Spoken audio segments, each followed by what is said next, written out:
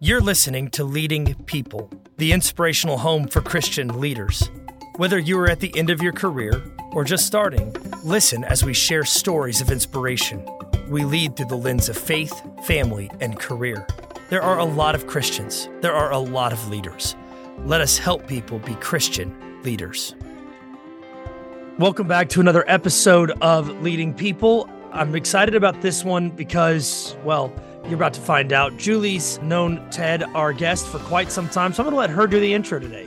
Well, it's not every day that we get to talk to somebody who's arguably the best in the world at what they do. So today we have a chance to interview a PGA Tour caddy legend. He has been caddying for almost 24 years on tour, most notably for 15 years with Bubba Watson, winning the Masters twice. He's been a part of 5 Ryder Cups.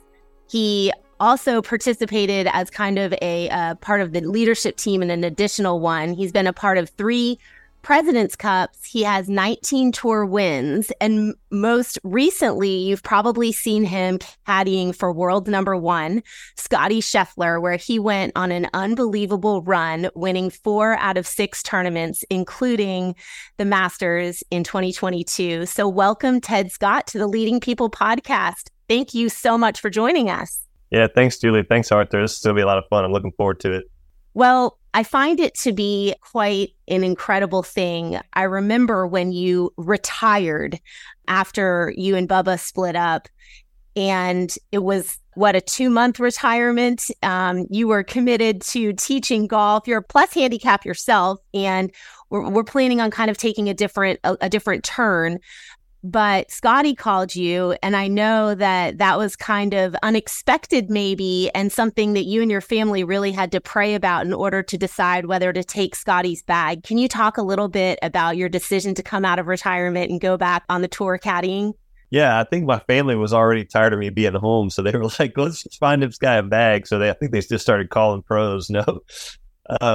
No, basically, I've always loved to coach. That's how I started, turned pro to teach golf. And I actually started caddying to just learn from the better players. And, I just fell into caddying, but I coached the whole time and started to get a decent amount of kids that I was working with that I was really enjoying. And, I was like, man, I've caddied for 22 years. Bubba's doesn't seem like he really wants to compete right now. And so I just talked to my family about going full-time coach, and that's what we decided to do. And then I got a call from Scottie, and he was very encouraging. We were his partner at the Zurich Classic one year, and I guess I said something to him while we were together. I encouraged him, and he remembered that. And then, he just sought me as his caddy. So that was an honorable thing. It was very, anytime you get a call where somebody says, hey, I want you, it feels good, right? But at the same time, I was like, well, I want to make sure that we're doing what God wants. So I just sat my family down. I asked each one of them at the dinner table, I said, can you please pray for 1 week and we'll come back to this opportunity and see what you think? They all said yes. I also told Scottie I was going to pray about it. And then I said, okay, well, let's do 1 more week, because I wasn't ready to go back. I was like, I don't know if I want to do this. Pray another week. I don't think you guys are talking to the right God, So, so they prayed for another week and everybody was on board. So I was like, okay, I guess this is what I'm supposed to do. And the other thing that I've done with my family all along is I've given them the keys to the machine. If they ever want to turn it off, if I'm gone too much or need to be home, they have that opportunity. So Scottie was understanding. I told him, I said, look, my daughter's a senior. I might need to take a week off. My family might say yes. And then 6 months from now, they're like, we really don't want you gone anymore, Dad. Is that a risk that you're willing to take? And he was very willing and understanding. So it was a great partnership from day one with Scottie because, we align with our Christian values of faith. And it was just kind of a great transition into working for him. Would you talk for a minute about what a caddy does? I have some sense. Julie and you clearly have a much better sense than I do. But, for those of us who just watch golf on weekends or Sundays, you're in the back of the shot. Sometimes the TV people get you guys on audio just for a second or two. But would you talk about what your life is like, what you do, and then particularly kind of how you imagine what your job really is at its best? Yeah, great question. Well, we travel roughly half the year. We're gone from our families, and you're really kind of I would say a consultant. It would be one of my friends dubbed it an outdoor butler, which is kind of funny. More of a consultant where you're walking alongside a business owner and you're trying to fill gaps, trying to fill needs, trying to help him, help this business owner to better his business. That's basically what it is. So a caddy is really just filling gaps, and it's different with every player. It's very unique. I worked for 4 main players and probably worked for 8 players total. And each one had a very different need, mainly because of the high pressure and emotions. You're dealing with a lot of emotions, a lot of stress, and you're walking next to a man, and it's like, well, how he deals with the stress is going to determine what angle you caddy from, And then the other thing is some players might want you to help them with their swing. Some players don't care about help with their swing. Some players want strategy help. Some players don't want. Other guys might want you to read putts. Other guys want you to read every putt. So, you're really just trying to fill a gap, whatever need they have. And that's why my friend dubbed it an outdoor butler. You're just there to serve, kind of like Jesus, right? The master came to serve, and so you're a servant at heart. Like you said, we're kind of in the background, and we're just trying to make our guy, the best at what he does. And my friend Brandon Parsons, who caddied for JB Holmes for a long time, and now he's working with Bubba on the Live Tour, Brandon really taught me something really cool. He said, think of your player as a NASCAR driver. The only thing I want my guy thinking about is driving the car. I don't want him thinking about, anything other than that, sandwiches, or he's hungry, or he's thirsty, or, I got to work on this tire. You just want to serve him in a way where he's only focused on driving the car. And these guys are great at golf. So, we try to do things even off the course that maybe, hey, I'll go do your laundry if you have to. If that makes my guy relaxed, I'm going to try to do that. So we're doing whatever we can to get the best golfer that we can get and get them, ready to perform. So that's kind of in a nutshell what we do.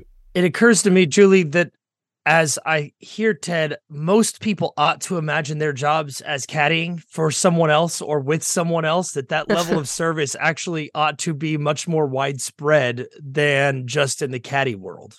Well, I think it's interesting too, because you can do all of this prep work. You can give all of the information, but you cannot hit the shot.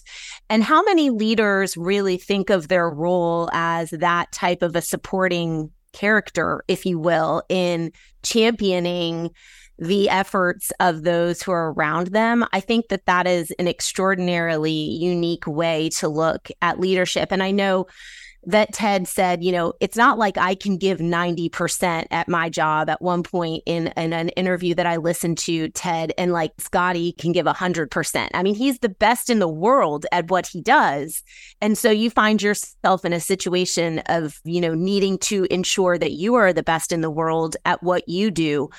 How does your preparation shift as a caddy from week to week? Like, are you doing different things Masters week because it is the Masters? What does preparation look like differently for you depending upon where you are in the season?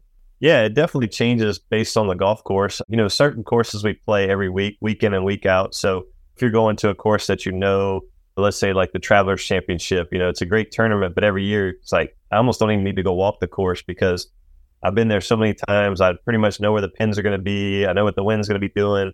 It's a habit. But when you go to certain courses that you're not familiar with, the U.S. Open, the PGA, the Open Championship overseas, the venue changes every year. And then at Augusta, every year they do little small changes. And so, there's always more preparation at those tournaments, mainly just based on a lack of familiarity. Something that you just want to learn and have every answer in case your pro asks. It's almost like, you want to study the whole book in case someone comes to you, Arthur as a pastor, and is like, what does the Bible say about this? And you're like, I don't know.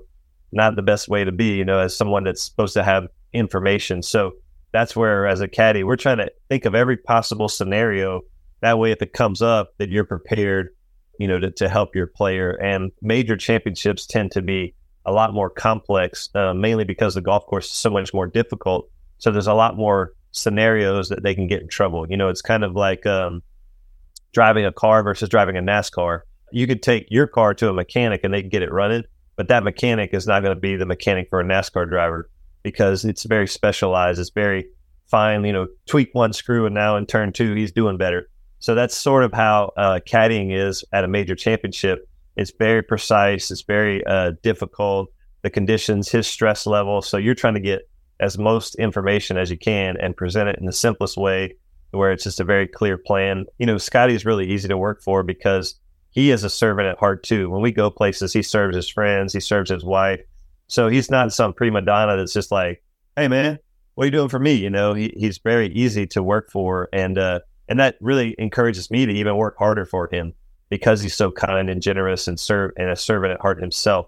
So he's a great leader and a great example to me. So man, I need to be better. This guy's, working really hard. He's humble.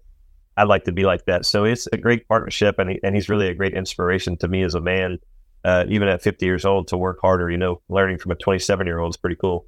One of the distinctions that I hear in you that I've heard in a lot of other leaders is the difference between information and kind of emotions, or information and managing values, right? I mean, you pivoted directly to Scottie in both Christian values and a servant heart, and the way that he's managing his life is similar to the way you're managing yours.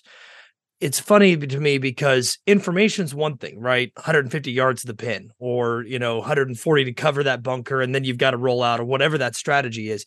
But you're not just thinking about the information, you're thinking about the emotions, the values, and a whole set of other things that is more than just data. It's about a human. It's about how do you actually help support that person. Can you talk a little bit about value orientation, or how you think about managing someone else's emotions? Because that's a whole different ballgame than just the data. Yeah, really it's about managing expectations in anything that you do in life. My kids, if they're getting emotional, they're getting frustrated, or if I'm getting frustrated, it's usually because an expectation is not being met. So when your pro is frustrated or stressed, it's either he's not meeting an expectation that he has, or he doesn't think he can meet an expectation. So you have to kind of figure out, how do I help him to believe he can meet that expectation, or maybe lower that expectation so he can get some confidence. If you're not hitting it well and you think you're supposed to hit it at this pin that's tucked up against the water, and you try to do it and you're not swinging well and you hit it in the water, now it's like doubling up on the frustration because you believe you're supposed to be able to do it, but you really don't have the confidence that you can do it. Then you try it, don't succeed. Now it's beating up your confidence more, and it's like affecting your score, and then the emotions all come out. So what you have to do in that situation is say, hey, let's just try to hit it a little bit right of the pin here, and just, maybe make our great shot a putt, because he's not feeling great about his swing that day. And then it's like, okay, you give him some margin to where it's like, I can live in those parameters right there. And, as a Christian man, I think of a sermon I heard one time where, if you're Mother Teresa and you're a 99 on a scale of 100, man, that doesn't get you to heaven, because it takes 100 to get you to heaven. So, she needs 1 to make up the 100, and Jesus makes up that 100. But if you're the thief on the cross and you're a 2 on the scale of 1 to 10, Jesus makes up the 98 to give you 100. So, you work as unto the Lord, but you know that, hey, at the end of the day, I'm going to need help. And that's kind of the mindset. I just try to lower the expectations and be like, hey, wherever you are, it's good enough. Just do the best you can. Work as unto the Lord, and just relax in the circumstances, because they really are out of our control, and that's really where peace comes from in my mind. I don't think I expected you to talk about lowering expectations when you're caddying for the best golfer in the world. How do you talk about lowering expectations when the expectations are sky high? That's just a dynamic that I want to tease out, because I think it's really difficult for people to understand. Yeah, my favorite subject is the psychology of performance. It really is. Mainly because I look at when I grew up and how I would get a little bit of anxiety trying to perform in front of people. Where would that come from? And then watching the number one players in the world get there and then fall from grace. And you kind of wonder, like, why does a guy get to number one and then, 3 months later goes to 25th or 30th or 40th in the world? You go, did they lose their physical ability to play the game? No. What happens is when you get to the top, the noise gets so loud that now it's not an expectation from you. It's not your own, like, man, I desire to be really good at golf. And you become the number one player in the world. You're like, this is so cool. And people, hey, you're the favorite at the Masters this year. You're probably going to win. You're a 7-shot favorite. Vegas is saying the odds are all in your favor. And you're like, whoa, man, that's a lot of expectations. So maybe your confidence is here and they raise the expectations to there. So you're like, I can't meet that expectation, right? So if you don't meet the expectation, what happens is your confidence gets farther from the expectation. And then, you go along and they say, oh, he's going to win the US Open. And you're like, that's kind of a high. And then you don't win the US Open and your confidence goes here. And then pretty soon it gets so far that now you're like, man, I'm terrible at golf because I never meet the expectation. So sometimes you need a punch in the gut, like a reality check, and be like, dude, you're not this good. You're the best player in the world, but you're not this good. You can't win every tournament. You can't hit every shot close. You can't make every putt. It's just not realistic. It's not statistically possible. So from that standpoint, it's always managing confidence and expectations so you can get the best out of your kids, your wife, yourself.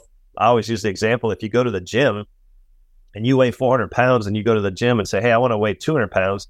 And the trainer goes, what do you eat? You go, I eat 7 bags of Doritos every day. Okay, we're cutting that out. Do you walk? No, I never walk. Okay, we're going to start walking 12 miles a day. Do you do sit-ups? No. Okay, you're going to do 200 of those a day. You're like, this guy's quitting before he ever gets started because the expectation's way too high. There's no way he's going to come back the next day. But if you said, hey, man, do you think you could eat 6 bags of Doritos a day? All right, I could try that. You give them something that they can do, then they can build some confidence. So, sometimes you get really confident and the expectation is low, and then you're not growing. If we're not challenging ourselves, then we're not really growing.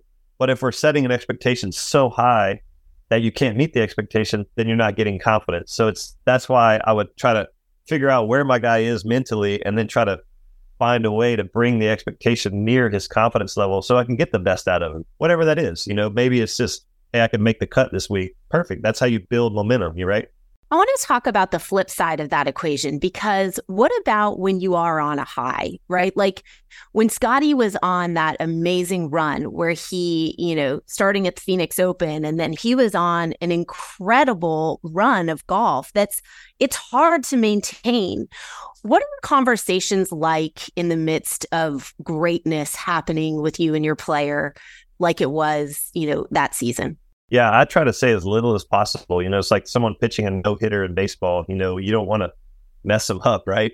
So you're almost just a yes man because he's feeling it. He's seeing it very clearly.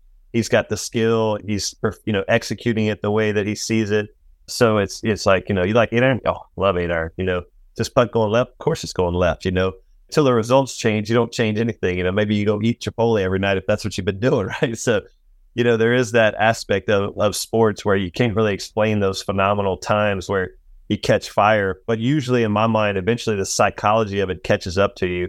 It's usually not the lack of skill. It's like what I was talking about is the expectations just keep going higher and higher and higher. And it's like they start comparing you to Tiger Woods, Jack Nicklaus. And man, now it's like, oh my gosh, this is not why I'm doing this. And, and you can get distracted from, it's just an 8 iron, 170 yards. It's an 8 iron to a left pin, instead of like, hey, if you do this and you're going to break this record and you're going to win this. And now it can become so complex that you're going, man, I don't know about all this. And that's really what I've seen in Scottie and also other people. Bubba got to number 2 in the world. I can think of about 7 other guys that got to number 1 in the world and fell off kind of quickly after they got there. And it's just interesting where really only a few people, Tiger and Dustin, are really the only 2 I can think of.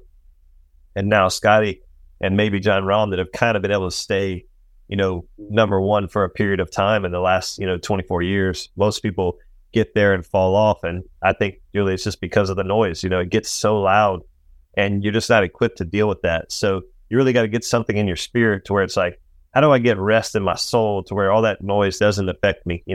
It's almost like you walk into your house and your kids are fighting and your wife's had a hard day and you're like, okay, as a man, do I just start screaming at everybody? What is that? And get emotional? Well, yes, I've done that and it doesn't work. And it's bad for my soul. It's bad for them. It's a bad leadership. So how do I deal with this? Okay, first thing I got to do is get right in my soul. I have to have rest in my soul in peace and not let this circumstance affect me. So when I walk into the house and the kids are fighting and Melanie's had a hard day, I'm like, okay, first thing I do is, Lord, give me the strength, give me the patience, give me the peace to deal with this. Then if they're, but then he said this, I'm like, okay, well, let's just talk about that, and you have a calming voice. And it's like, oh, let's bring all this noise down so we can deal with it. So these pros are dealing with such high pressure and interviews and social media and crowds and people yelling stuff. Hey, watch out for the water. Man, I bet my $100 on you, whatever they're saying. And you got to deal with all these thoughts.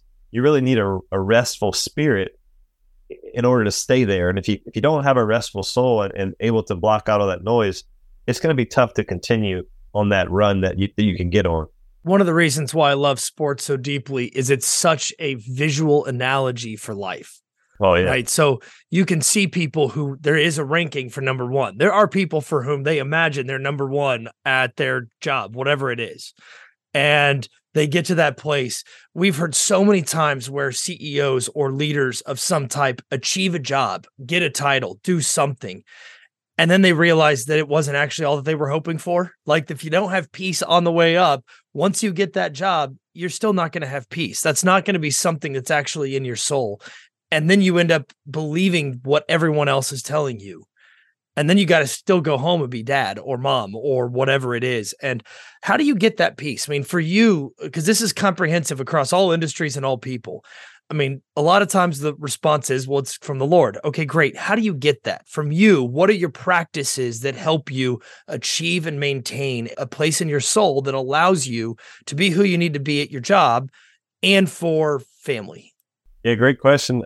The turning point for me starting to turn towards this concept was in 2014, Bubba called me 2 weeks after he won the Masters the second time. And he didn't even say hello. I picked up the phone and he said, "What's the point?" And I said, "Hello?" And he goes, "What's the point?" I said, "Bubba?" And he said, "Yeah." I said, "What's the point in what?" He goes, "Winning the Masters is pointless." And, that was kind of a shocking thing to win the most prestigious golf tournament in the world the second time and to say it's pointless. And of course he wants to win the Masters again, and I want to win the Masters again. So he wasn't saying like, "Well, this tournament's stupid," or "I don't want to win this." He's basically saying, "Man, it's not fulfilling my soul," right? And so that's where he had to go, okay, let me evaluate what is important. And that's when I heard that question, it made me start thinking, why is he feeling that way? So I started paying attention, like you just said. About that same time, Tom Brady won his third Super Bowl. And he said, "Is this it? Is this all there is?" And I think Jim Carrey was the highest paid actor. And he was like getting paid $15 million a movie. And he's going, "Is this all there is?" So you're kind of going, okay, man, there's some really successful people and the world's lifting them on a pedestal and they're verbalizing to the world, "Man, it's not as good as I thought it was going to be on top of this mountain. Like, I don't know what the heck, but it's not giving me that thing that it was supposed to give me." So I started looking for that. And then there's a guy by the name of Jim Murphy, a friend of mine that coaches some guys on the PGA Tour, mental coach. And he's taught me a lot. And I describe his theory like this. Really what we want is to be present with the Lord. That's really what we want. We love that, to be present. And let me explain it like this. So if you get on a roller coaster and it's going tick, tick, tick, tick, tick, and it's about to go over the edge and fall, when it's going down, at that moment, your mom doesn't have cancer. Your house mortgage is already paid. Your job is not stressful. Your kids are not fighting. You didn't lose, double the last hole to lose the club championship. Like, you're not thinking of any of that stuff. You're in the moment and everything goes away and you're very present. And it's exciting because you're like, I am right here in this moment. It's the same reason why we like a good game, a good sports game. It's, 7-7 and they got the ball on the 5-yard line. Are they going to kick the field goal? Are they going to get, and you're just into it and all the other stuff goes away. So I started thinking about, okay, if it's not fulfilling to be at the top of the mountain and what we really desire is to be present, then why don't I start trying to be present every day? And if God is the sovereign God of this universe and he is not in the same realm as the world, he created the world, but he's in a different realm, that if I can get my mind on him, then all the circumstances of this world can't affect my peace. And that's where it's like, set your things not on this world, right? It's like, oh yeah, that's what he's saying. Take every thought captive. Oh, okay. Don't be anxious. Man, what is he saying? It's like all this stuff we worry about. Don't worry about tomorrow, for today has its own worries. The birds, look at the birds. God feeds them. I'll supply all your needs and riches and glory. It's like, man, everything he's saying is like, why am I getting so caught up in these circumstances? So that's where you find peace, is like, it's where you're looking. You're looking in the wrong place. So you got to be like, oh, there's where I was supposed to be looking. And when you look here, you're like, man, none of this stuff matters. You try to do your best, but it's like, that doesn't determine where my joy and my peace come from. You're talking about being in the zone. Yeah. But being in the zone with Jesus, that's rather right, than even just in the game. That's right. My favorite is Paul was in jail, and Tim Keller wrote a book about this called The Freedom of Self-Forgetfulness. It's one of my favorite books. It's real small. And it's such a good book because Paul is in jail and the Romans have his fate in their hands. And he says, how cool is this that I might get killed and get to go be with Jesus? And you're going, what? And then he says, but if I don't get killed, how cool is it I get to tell people about Jesus? And you're saying, well, how can he have this mindset? Like in my mind, I'm like, I can't put myself in that situation and be excited. But it's because I'm focusing on, man, I'm in jail. I don't know what's going to happen to me. And he's saying to die is gain. And if I live, it's gain. It's like, hey, either way, I'm in a great place. And you're just going, wow, that's so perfect for how do we get peace that surpasses all understanding. It's not circumstantial. Are these conversations that you and Scottie have off of the golf course? Like, what is the foundational relationship that you guys have in order to have this like-minded, mindset going throughout the year? Because when you're in the minute of winning a golf tournament or you're on the course, and let's be honest, you can manage all of these emotions that we're talking about in one single round. Like, you can start off the front nine and be rolling along, and then all of a sudden things start going in the wrong direction. Like, all that we're talking about in your world can happen in a 4-hour period of time on the golf course. So what is your off the golf course conversation and relationship like, in which you prepare in between events to get yourself to a good place mentally going into these big events that you play? Yeah, it's a skill, it's a skill that you have to bring. It's a weapon that you bring to battle, and if you're not walking with other men and women that are lifting you up and encouraging you, as the Bible says, iron sharpens iron, have fellowship with one another. If you're not doing these things, spending time alone with God and getting his word in your heart, you're not building up some spiritual stamina, then it's going to be really hard to get thrown into that noisy environment and be able to deal with it. And, Scottie's wife, Meredith, is an incredible woman. I mean, just unbelievable. I mean, you meet this lady, you're like, gosh, how is she so joyous? Scottie lost the FedEx Cup the first year to Rory, and, he came off the 18th green. She ran into him. I'm so proud of you. And she's so excited, and you're just going, wow, this is pretty cool to not be like, hey, it's okay. And she wasn't down. She was excited, and you're just kind of going, wow, that's a cool place to be. How? Well, you start to get to know her, and you realize, man, she's reading every day in the word. She's getting in God's word. She's spending time. She's listening to podcasts. She's spending time serving God. So she's getting to know God, and her spirit is in a great place. And Scottie is the same way. He surrounds himself with anchors, great men, that are walking with him, that are teaching him, that are holding him accountable, and building up that spiritual weapon and that spiritual stamina to deal with such things. So that's really how you do it. And, oftentimes the pain of something will turn you to the right way of dealing with it. And so for me, I'm seeing a lot more, and I'm not going through it as much as Scottie is, obviously, because the spotlight's not on me. So these guys, Bubba, Scottie, they're dealing with a lot more than I'm dealing with. But the cool part about being a caddy is you're actually just a bystander, and you really get to see what's really going on without the emotion. And you get a more clear view of like, man, that's why that guy's so unhappy, because he has no spiritual stamina and he has no spiritual weapon to deal with this spiritual warfare, because it is spiritual warfare. Anytime you're unhappy or you're having anxiety or anything like that, it's in your spirit. It's not your circumstances. It's really because if it was in your circumstances, Paul wouldn't be able to say, oh man, this is great. He wouldn't be able to do that. And when you meet somebody that's able to handle something with grace, you go, man, how are they able to do that? It's peace in their spirit. That's it. And we all know people like that. And I'm the kind of person, as soon as I see someone like that, I got to go talk to them. I got to meet them. I want their phone number. I want to spend time with them because I want to learn. That's the way of life I want to be. For a number of years, I had a buddy on staff who actually was he ran our staff. He had a lot of different titles, but he was as close to a caddy as I've ever had in my day job, because he wasn't the one up front preaching, but he could stand in the back, and I trusted his voice as an anchor in my life. His name's Forrest. He's an awesome guy.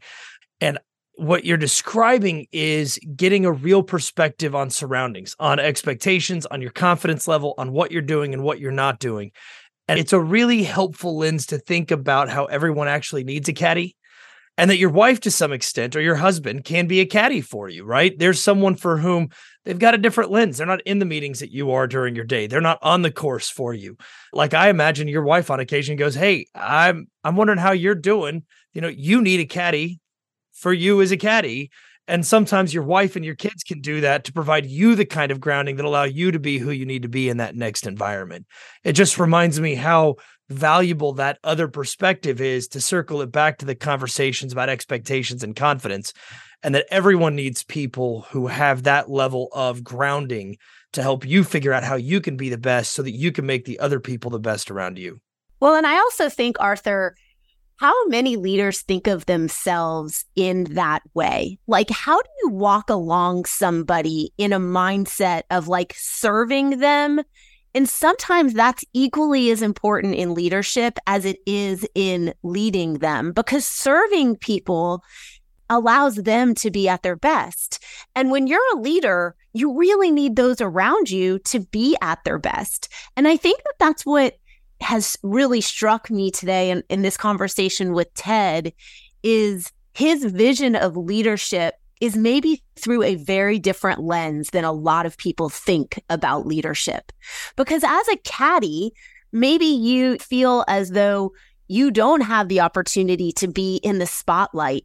But man, what an important role he plays in getting his player to be at their best every week, every shot, every tournament, every year. And I really think that is quite powerful as we, listen through Ted's lens of leadership. Ted, I have a question for you. Is there anyone on tour? I'm not looking for name. Is there anyone on tour who acts like they don't really want a caddy, that they're just doing it by themselves? Or at that level, does everyone know they need that help? No, you definitely have people that, it's like, man, I wish I didn't have to have a caddy or whatever, I mean, it's, I think it's understandable sometimes when you think about, I've worked my whole life, I'm doing this, I got to pay some guy, sometimes he tells me the wrong information, you get caught up in the wrong mindset, you could certainly go down that route. And I've heard that before. But, to your point on leadership, I heard that leadership is influence. That's really what leadership is. It's just being able to influence people. And so if you want to lead people, you have to influence them. And if you want to influence them, it's going to be hard if you're just the boss telling everybody what to do, because then you're just some guy lording it over them. I heard a cool story about the CEO of Costco. They say if you're going to have a meeting with him, he wears a name tag and he meets you at the front door. And he also visits every single store throughout the year. He'll go to every single store at least one time and wear his name tag and say hi. And since I learned that, when I go to Costco, I ask the employees, you like working here? Man, I love working here, And it's like, wow, this guy's creating an environment. He also doesn't pay himself, they say, enough for a CEO. He pays himself less, So he's setting an example where it's like, man, people really want to follow this dude and what he's saying, and I think that's really kind of a small picture of how Jesus was. He was the master. He was the creator. He's God himself in the flesh, and yet he came not to be served, but to serve. So you're going, whoa, what an example that is for us, when he washed the feet of the disciples, and they're like, no, Lord, we're not worthy. It's like, no, this is what I'm here for. It's to serve.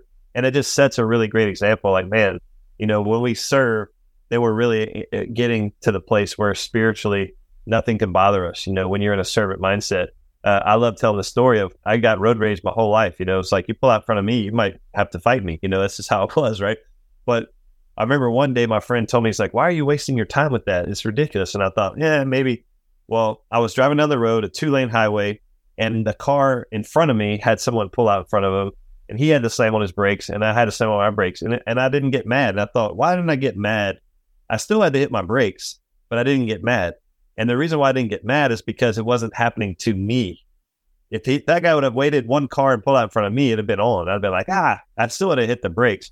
So when you start removing yourself from the center of the story, then all your stresses and worries go away, and that's really a great picture of like, no wonder I get road rage, because I'm doing all this for me. This is my road. This is my world. You pulled out in front of me, you did this to me, and even when you learn that, you learn caddying, you can, your pro can get mad and say nasty things to you. It happens all the time on the PGA Tour. And you can take it personal, or you can realize he's not doing this to me. I don't have to be at the center of this story. He's just frustrated and I'm the nearest warm body. I can come home from work and say it's something nasty to my family. It doesn't mean they've done anything wrong or deserving of it. It just means I have my stresses and I'm taking it out on them. So a lot of times, if we can remove ourselves from the center of our story, then the circumstances are like, all right, what else you got? Oh, you're mad at me? Okay, come on, bring it. What else you got? And it doesn't bother you because it's like, they're not mad at me. They love me. They're just having a tough day. That's a great way to serve people as well. It's just to kind of put up with the daily stuff and just go, yeah, I'm not worried about that. Now let's focus, So there's a lot of cool things about caddying that you can learn and really help you in your daily life. So to close this out, I'm going to ask you the question we often ask people, because in the end, they may talk about the tour wins that you helped your guys achieve. But how do you want to be remembered? What are the things that when you are gone from this earth, when people look back and say, what about Ted Scott? Who is Ted Scott? Who do you want to be remembered as? Yeah, I mean, for me, all I want to do is bring people closer to God and walk with them. And, since I was a little kid, people would feel comfortable telling me their deepest, darkest problems. And, I used to look at it as a burden. I'm like, gosh, why are they telling me their stuff? I don't want to know this. I don't want to, have to deal with this. But I finally realized that they're just reaching out for help. And when I started helping people, it's where I really found the joy. For me, that's my number one thing. That's why I like teaching golf. not so much to help people improve their golf, because in that process, inevitably, I'll start being able to dig into their regular life and hopefully share some things that I've learned. There's been great men in my life that have come into my life and said, hey, you need to work on this, man. I'm like, whoa, that's kind of mean. Can't believe you told me that. But then as I think about it, that was good that he told me that. I really do need to address that. And it's like, man, that's so good. And then there's people that are just like, hey, have you thought about this? I'm like, wow, I haven't thought about that. So I want to be that person now, just to pass that information along and hopefully help other people enrich their lives. And that's all I care about. I'm a very competitive person, but I'm very good at finishing second and being like, hey, we did the best we could. And I used to not be that way. It used to be, it would drive me nuts for weeks in advance, but now I can get to where it's like I have that peace, because I realize that all I really want is to be in the moment and walk with God, just like being on the roller coaster. And so if I can help other people get to that mindset, then everybody can have a great day regardless of circumstances. So that's where my passion is. I just love talking about this stuff. It's so interesting how we approach each one of these conversations, hoping or thinking maybe we're going to talk to somebody who's going to have a different theme throughout their conversations. And maybe people came today thinking, wow, I'm going to talk to a caddy who has been part of a Masters win. But at the end of the day, it really doesn't matter. It doesn't matter if you've won the Masters, or if you're the number one player in the world, or the CEO of the largest organization. All we really are seeking is peace. And as the expectations get higher and the rat race continues, all we do is continue to not be at peace the more that we focus on the information and what we're seeking, instead of just starting with peace and realizing that that's an opportunity and a choice that we get to make every day. I'm just struck by the consistency of that message, even in this conversation today. And Ted, it's been such a joy listening to you. And I know walking alongside you on the golf course is a gift for those players that get an opportunity to do so. Your role is really important out there, and I'm in awe. So it's been really cool. Thank you. What a great summary, and I agree with you. Thanks so much for having me. I appreciate it. Thanks, Ted. I imagine we all need caddy and need to figure out how to caddy for others. So thanks for everything, and appreciate you being on today. Thank you, Arthur. Y'all have a great day. You too. Thanks for listening to Leading People. We hope you have learned ways that you can live your life Monday through Friday the same way you want to on Sunday. Please rate and share this episode, as well as tune back in for more engaging conversations. There are a lot of Christians. There are a lot of leaders. Let's help people become Christian leaders.